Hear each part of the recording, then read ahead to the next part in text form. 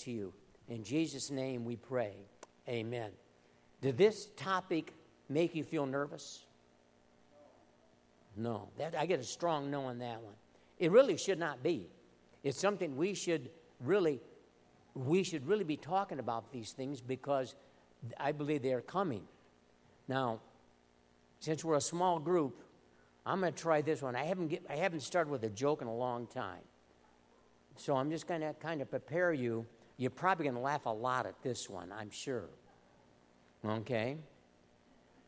A man said, just before I die, I'm going to swallow a whole bag of popcorn kernels. My cremation is going to be epic. Very good. Very good. We do live in a small world, isn't it? How many have been to Disney? All right. It's a small world. After all, it's a small world. Ever go through that ride? I personally, I did. The only reason why I like that small world attraction was that when our kids were little, it gave us time just to rest. Let's do small world. Get in the air conditioning. It's hot out there. And just go through that. I used to think that's, and it kept repeating, it's a small world, small world, small world. I found that to be very annoying. But we know that Walt Disney, he had that vision of saying we do live, trying to bring all the world, the nations together, that we live in a small planet, that we're all interconnected, so on and so forth. That's wonderful to think about that, but it's also lends itself to a lot of questions about how together we really are as a whole world on this planet, people on this planet. So I believe that we are at the threshold of some form of global government and economic system that is going to be epic. It is coming. And don't take my word for it. If you do all sorts of studies on end-time revelation or whatever, we'll find when it comes to this idea of this one world government that so many theologians, historians, either biblical historians or secular historians, and financial experts, another, and nations believe that this idea of globalization is very plausible, and this is what the Bible teaches. So we need to look at its truths. Thousands of years ago, before I was even born, there was a young Jewish boy, young teenager, very gifted. His name was Daniel. And Daniel was surrounded by an egocentric ruler and idolaters. He and many of the finest of Israel were deported to a nation called Babylon after Judah had been conquered. This was a hard time for Daniel and his friends, all the other Jews, because they were deported. They were away from their homeland. They were away from the homeland. But God gave Daniel the ability to really interpret the king's dreams.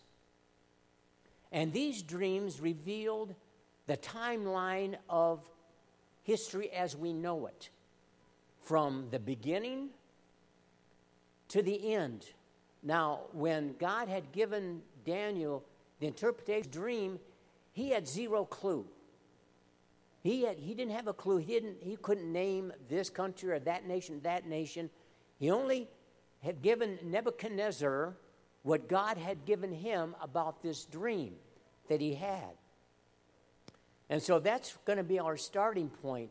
And it's an amazing thing because as we go through this, you're going to see, you already know it, but I'll kind of reaffirm it with you, that timeline, how things happened back then and how prophecy talked about that and leading up to this day. Does that sound okay to you guys?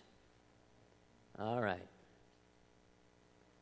So when God had given Daniel this dream, it really prepared him for his eventual position as official under Nebuchadnezzar. So we need to see that because that is very important in all this as it coming together, that Daniel, God had used him in this mighty way. So I want to start out by, I'm going to stick very close to the text here, to my notes, because I don't want to miss anything. The more little minor small rabbit trail, I had years ago the privilege of when I was really testing my own call I went to Moody Bible Institute, and I took some courses at Moody Bible, and my first course was on the book of Daniel. Of all as a new Christian, that's probably the last book I probably want to be in was the book of Daniel. But I had a wonderful professor who really blessed me in so many different ways. And so he kind of helped me along with all of this. So I'm going to share a little bit of that, if I can remember, go back to that knowledge and how that all fits in today's prophecy. I want us to look at Daniel becomes the man. And we're going to look at Daniel chapter 2, verses 26 through 45. This is a ton of reading, but it's very, very important that we really look at these passages. Daniel 2, verses 26 through 45. The king asked Daniel, also called Belshazzar, "Are you able to tell me what I saw in my dream and interpret it?" Daniel replied, "No wise man, enchanter, magician, or diviner can explain to the king the mystery he has asked about. But there is a God in heaven who reveals mysteries." I want to stop here. Daniel always in his ministry, it's a great book. You can do a long sermon series on Daniel, but he was a man of God. He really, really sought the sovereignty of his God. He said, "He has shown King Nebuchadnezzar what will happen in days to come. Your dream and the visions that pass through your mind as you these. As you were lying there, O king, your mind turned to things to come, and the revealer of mysteries showed you what is going to happen. As for me, this mystery has been revealed to me, not because I have greater wisdom than other living men, but so that you, O king, may know the interpretation, and that you may understand what went through your mind. You looked, O king, and there before you stood a large statue, an enormous, dazzling statue, awesome in appearance. The head of the statue was made of pure gold, its chest and arms of silver, its belly and thighs of bronze, its legs of iron, its feet partly of iron and partly of baked clay. While you were watching, a rock was cut out, but not by human hands. It struck the statue on its feet of iron and clay and smashed them. Then the iron, the clay, and the bronze, and the silver, and the gold were broken to pieces at the same time, because like chaff on a threshing floor in the summer. The wind swept them away without leaving a trace. But the rock that struck the statue became a huge mountain and filled the earth, the whole earth. This was the dream. And now we will interpret it to the king. You, O king, are the King of kings. The God of heaven has given you dominion and power and might and glory. In your hands he has placed mankind and the beasts of the field and the birds of the air. Wherever they live, He has made you ruler over them. You are that head of gold. After you, another kingdom will come, inferior to yours. Next, a third kingdom, one of bronze, will rule over the whole earth. Finally, there will be a fourth kingdom, strong in iron, for iron breaks and smashes everything, and as iron breaks things to pieces, so it will crush and break all the others. Just as you saw the feet and toes were partly of baked clay and partly of iron. So this will be the divided kingdom. Are you with me? You totally have this, understand this? First time I heard this, I'm going, what are you talking about? Yet, it will have some of the strength of iron in it, even as you saw iron mixed with clay. As the toes were partly iron and partly clay, so the kingdom will be partly strong and partly brittle. And just as you saw the iron mixed with baked clay, so the people will be a mixture and will not remain united anymore. Then iron mixes with clay. Verse 44. In the time of those kings, a kingdom that will never be destroyed, nor will it be left to another people. It will crush all those kingdoms and bring them to an end, but it will itself endure forever. This is the meaning of the vision of the rock cut out of the mountain, but not by human hands. A rock that broke the iron, the bronze, the clay, and the silver and the gold to pieces. The great God has shown the king what will take place in the future. The dream is true, and the interpretation is trustworthy. In verses 27 and 28, David said there wasn't one person wise enough to explain the mystery interpretation of this dream, but only the God of heaven. Verse 29, as you were lying there, O king, your mind turned to things to come, and the revealer of mysteries showed you what was going to happen. God had given the king a complete prophetic vision of future world events marked by what I call globalization.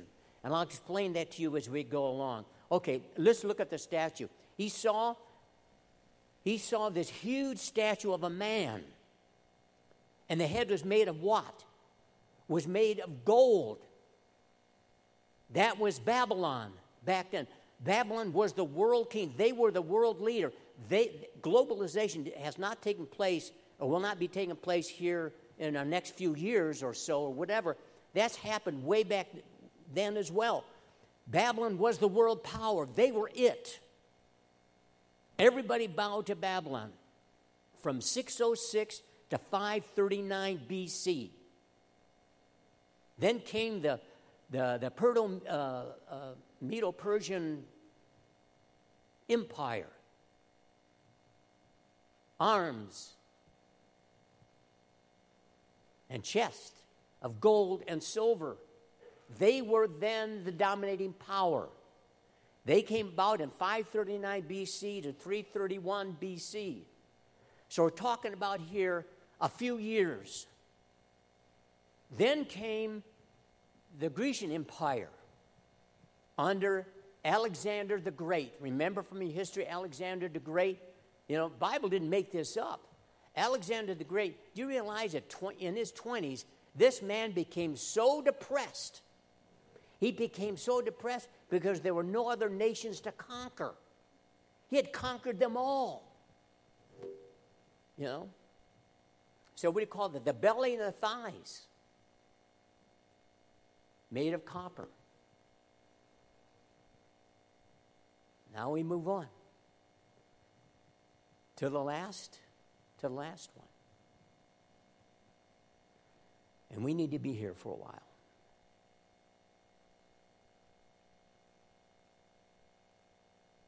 The Roman Empire. Now, how many of you in your history class have studied the Roman Empire? We all have, haven't we? The Roman Empire came along at 146 BC to what? AD 4 76. Hundreds of years. Then after the Roman Empire, he talked about the feet and toes of iron and clay, and that is referred to as the revised Roman Empire.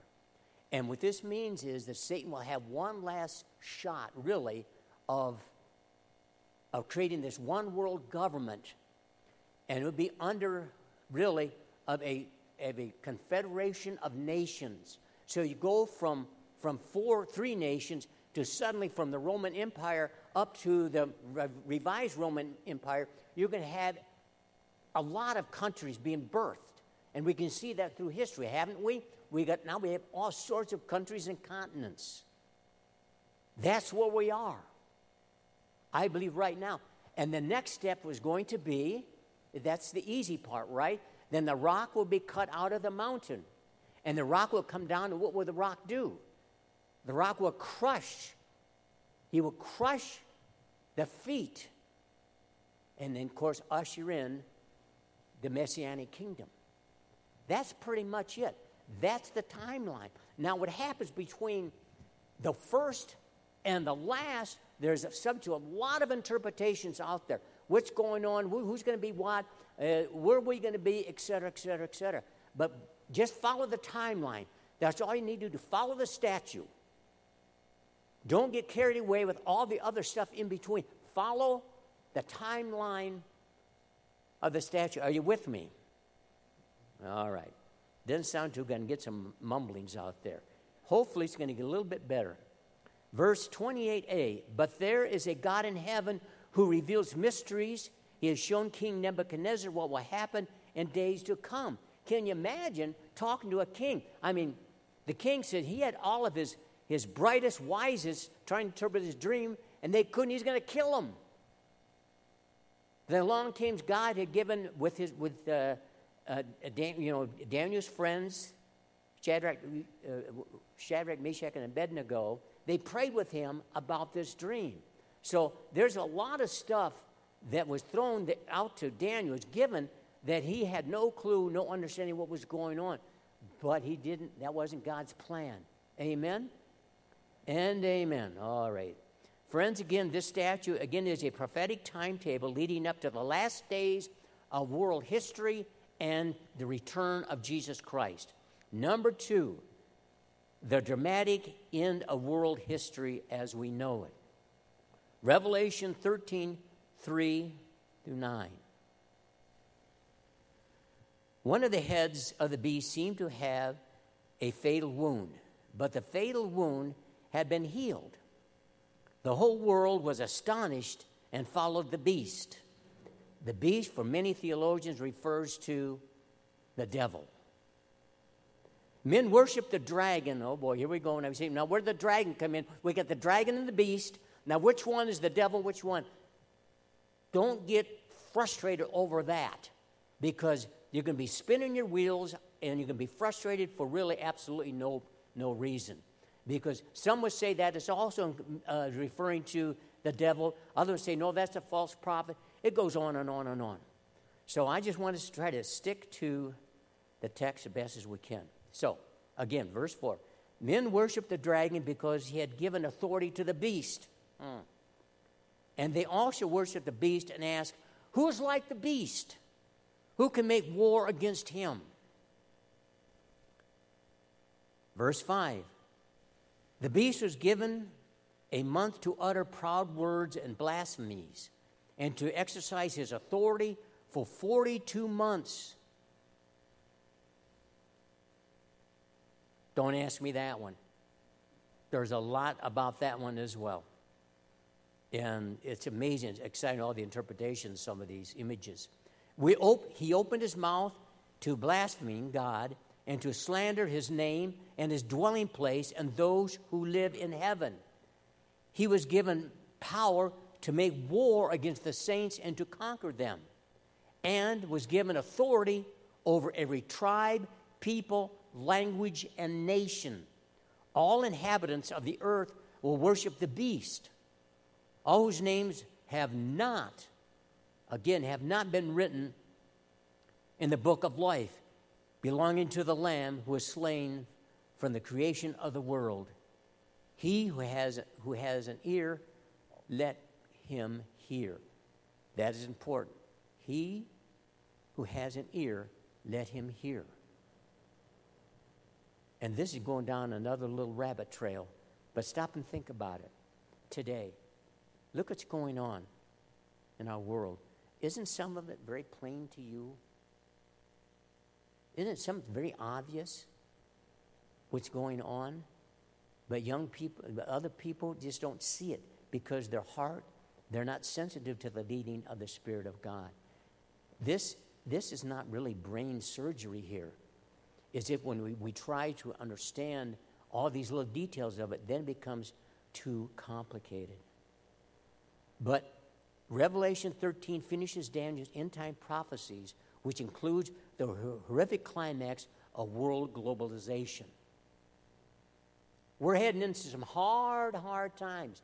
But then, now next week, we're going to talk a little bit about the rapture, because we're going to talk about the pandemic and so on and so forth. But understand in this, now you say, when is the rapture coming? Does the Bible give the sign of the rapture? I'm just saying, does this have to happen first or that? No. Is there trouble time coming? We're going to be raptured. We're going to be out of here. So that's going to happen as well, which should be very exciting for all of us. We're going to take a nice ride. You know, it's going to be really cool. So that's coming. When Satan rears his ugly head, the deceived servants of the devil will be on the rampage to destroy, search and destroy. There's going to be wrath. There's going to be things coming down that would just curl our toenails. It's going to be absolutely horrible, but praise God, we will not be a part of that kind of action. Verse 3, one of the heads of the beast had 10 horns and 10 heads. Verse 1, of the beast seemed to have a fatal wound, but the fatal wound had been healed. The whole world was astonished and followed the beast. Here we see the evil one will one day be severely wounded and demonstrate his ability what? To perform miracles and heal. The people will be so impressed with his dazzling and amazing power that they will follow his useless and twisted ways. So people will be deceived. We will not, people that are here, Christians, will not be deceived. You will know. We will know. You know, if we're gone and believers are coming up, they will know. They will not be deceived. Are you with me? All right. I'm glad you are, because I'm just kind of losing myself. That is not good. Is right, Jan. I didn't need to hear that. Verse 4b. And they also worshiped the beast and asked, who is like the beast? Who can make war against him? Read this. Read Revelation 13. Read Daniel 2. Read these chapters and let them, through the Holy Spirit, fill in the blanks for you, okay? The Antichrist will build and unify all the armies of the world in one last desperate attempt to what? To destroy the apple of God's eye, and the apple of God's eye is Israel. This will be a time of great tribulation. I've talked about against believers in an effort to bring all nations together. So there's going to be a lot of chaos going on, a lot of bad things happening in our world. 2 Thessalonians 2, 7 and 8. So far, are you with me? Becca, how are we doing? We got a thumbs up back there. Okay, very good. For the secret power of lawlessness is already at work. But the one who now holds it back, who holds it back? God will continue to do so till he is taken out of the way. And then the lawless one will be revealed, whom the Lord Jesus will overthrow with the breath of his mouth and destroy the splendor of his coming. Can you see the prophetic timeline? Babylon, again, was a world dictator. They were crushed. Prophecy revealed. Prophecy fulfilled. Medo-Persia, another world dictator. They were crushed. Prophecy fulfilled. 2. Greece, another world dictator power, was crushed. Prophecy fulfilled. 3. God is 3 for 3 here.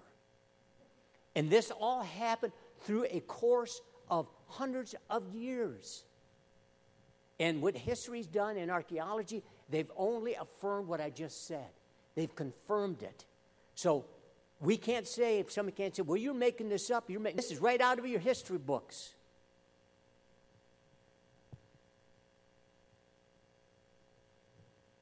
Number 4,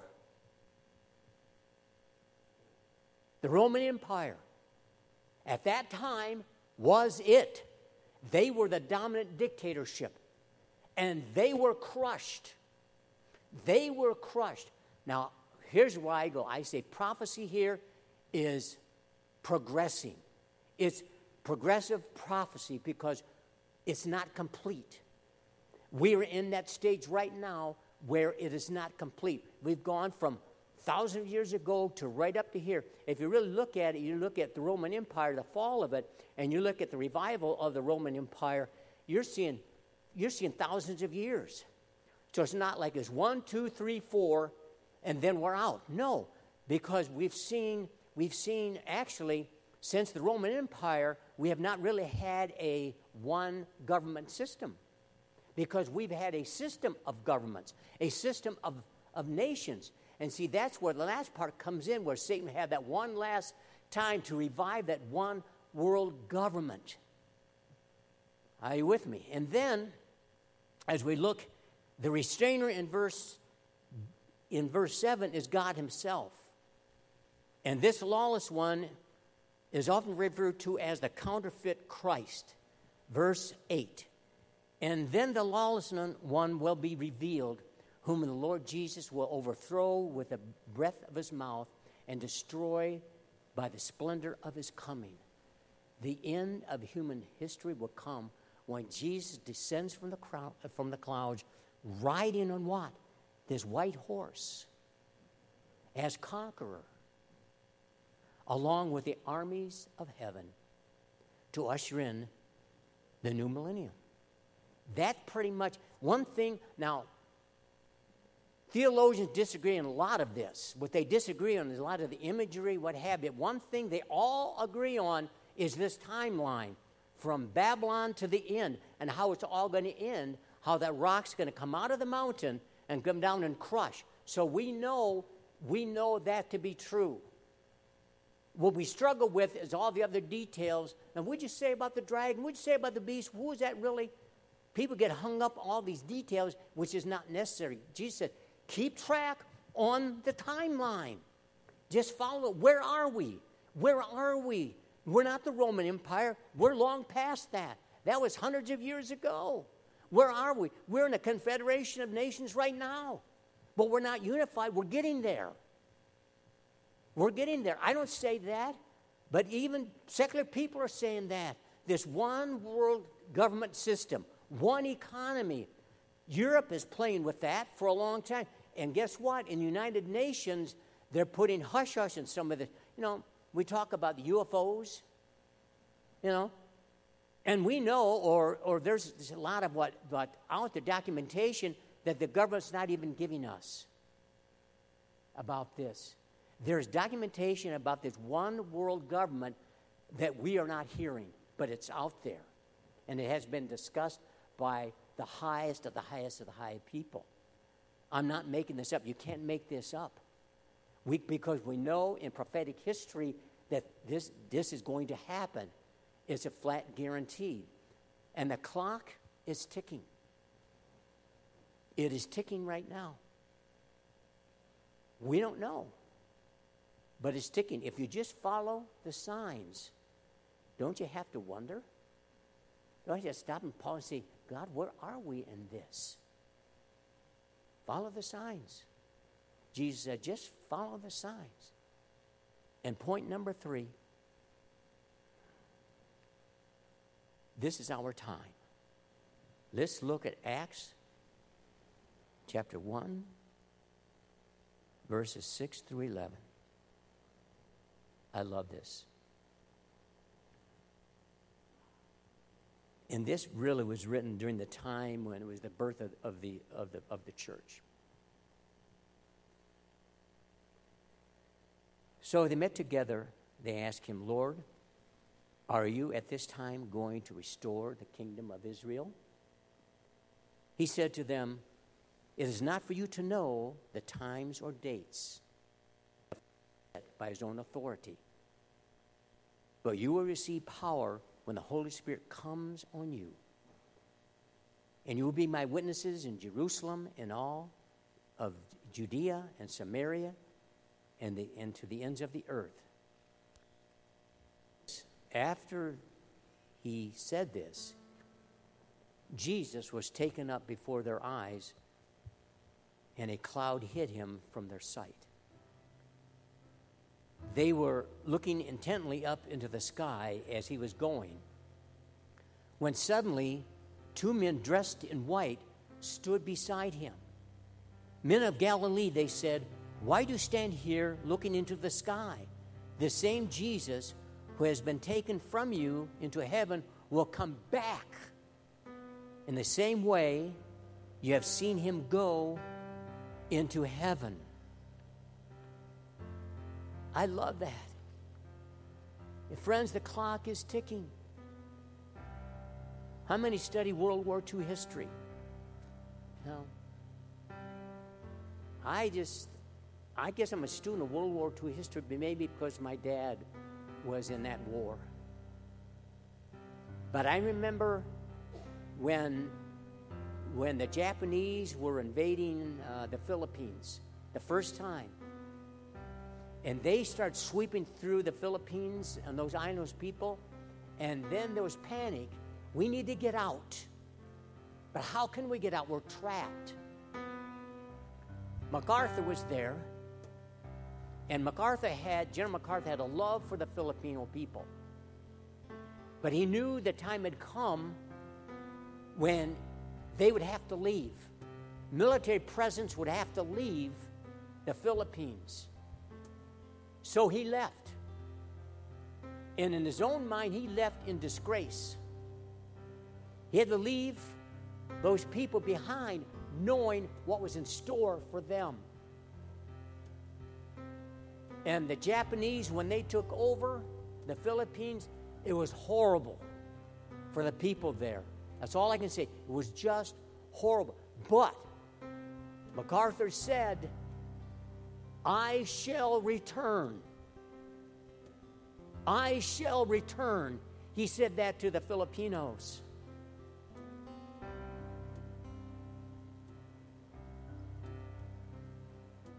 Friends, this is our time. This is our time. And we need to step out in faith and proclaim who Jesus Christ really is in our families, in our neighborhoods, communities, wherever. And we need to proclaim that he shall return. He is going to return. And he's saying, in the meantime, what are we doing? He said, be at work. Do your work. As you wait for me to return, do your work. We have nothing to fear. Here, we have absolutely nothing to fear. For Jesus is in complete control of our world events. And will one day, he will come back. Just as he had left to establish his kingdom of righteousness, of love, hope, peace, grace. He will come back. And this is our time. And since it is our time, let's not just gaze up into the sky looking for Jesus, but let's get to work and serve Him. That's what we're called to. We're not just staying here and say, okay, we're going to wait, or we're going to wait at the bank of the river, wait for Jesus to come again. He says, get to work. This is your work. When I come back again is my work. You just do your work and let me do my work. That's what we're called to do here. There's many people, and I know what God's doing, and I know you know what God's doing in this church, in your hearts. But do you just suppose that when you look around your sanctuary right now, this worship center, you see empty chairs? How do you suppose that makes God feel? He's coming again. And when He comes again, He's going to be mad.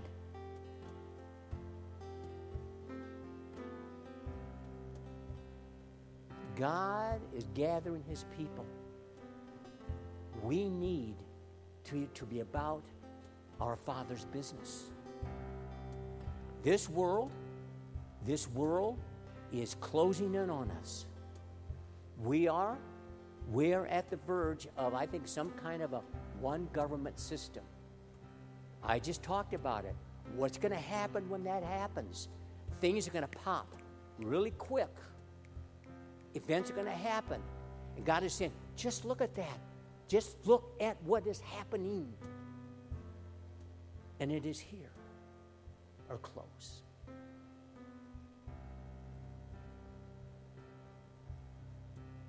This is our time.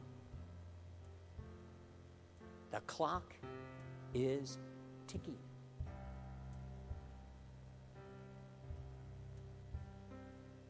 Clock is ticking. So, let's be about the business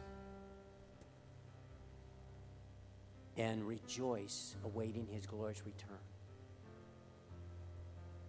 Are we prepared? Are we prepared? Jesus is asking every heart, are you prepared? Am I prepared? I want to be. I want to be. You know, there's going to become a time when Jesus returns, comes again. You know, there's going to be separating, you know, and then there's going to be no turning back for people. You have loved ones, they're not sure where they're at, and they say, well, that's silly thinking about end-time stuff. You follow the timeline. You follow history. It is there. He's 3 out of 3, and 4 is on the way. And what separates biblical prophecy from people saying, well, I get a vision of this, I have a vision of that, is Jesus, the prophecy of the Bible is 100%. It will come to pass. This will come to pass.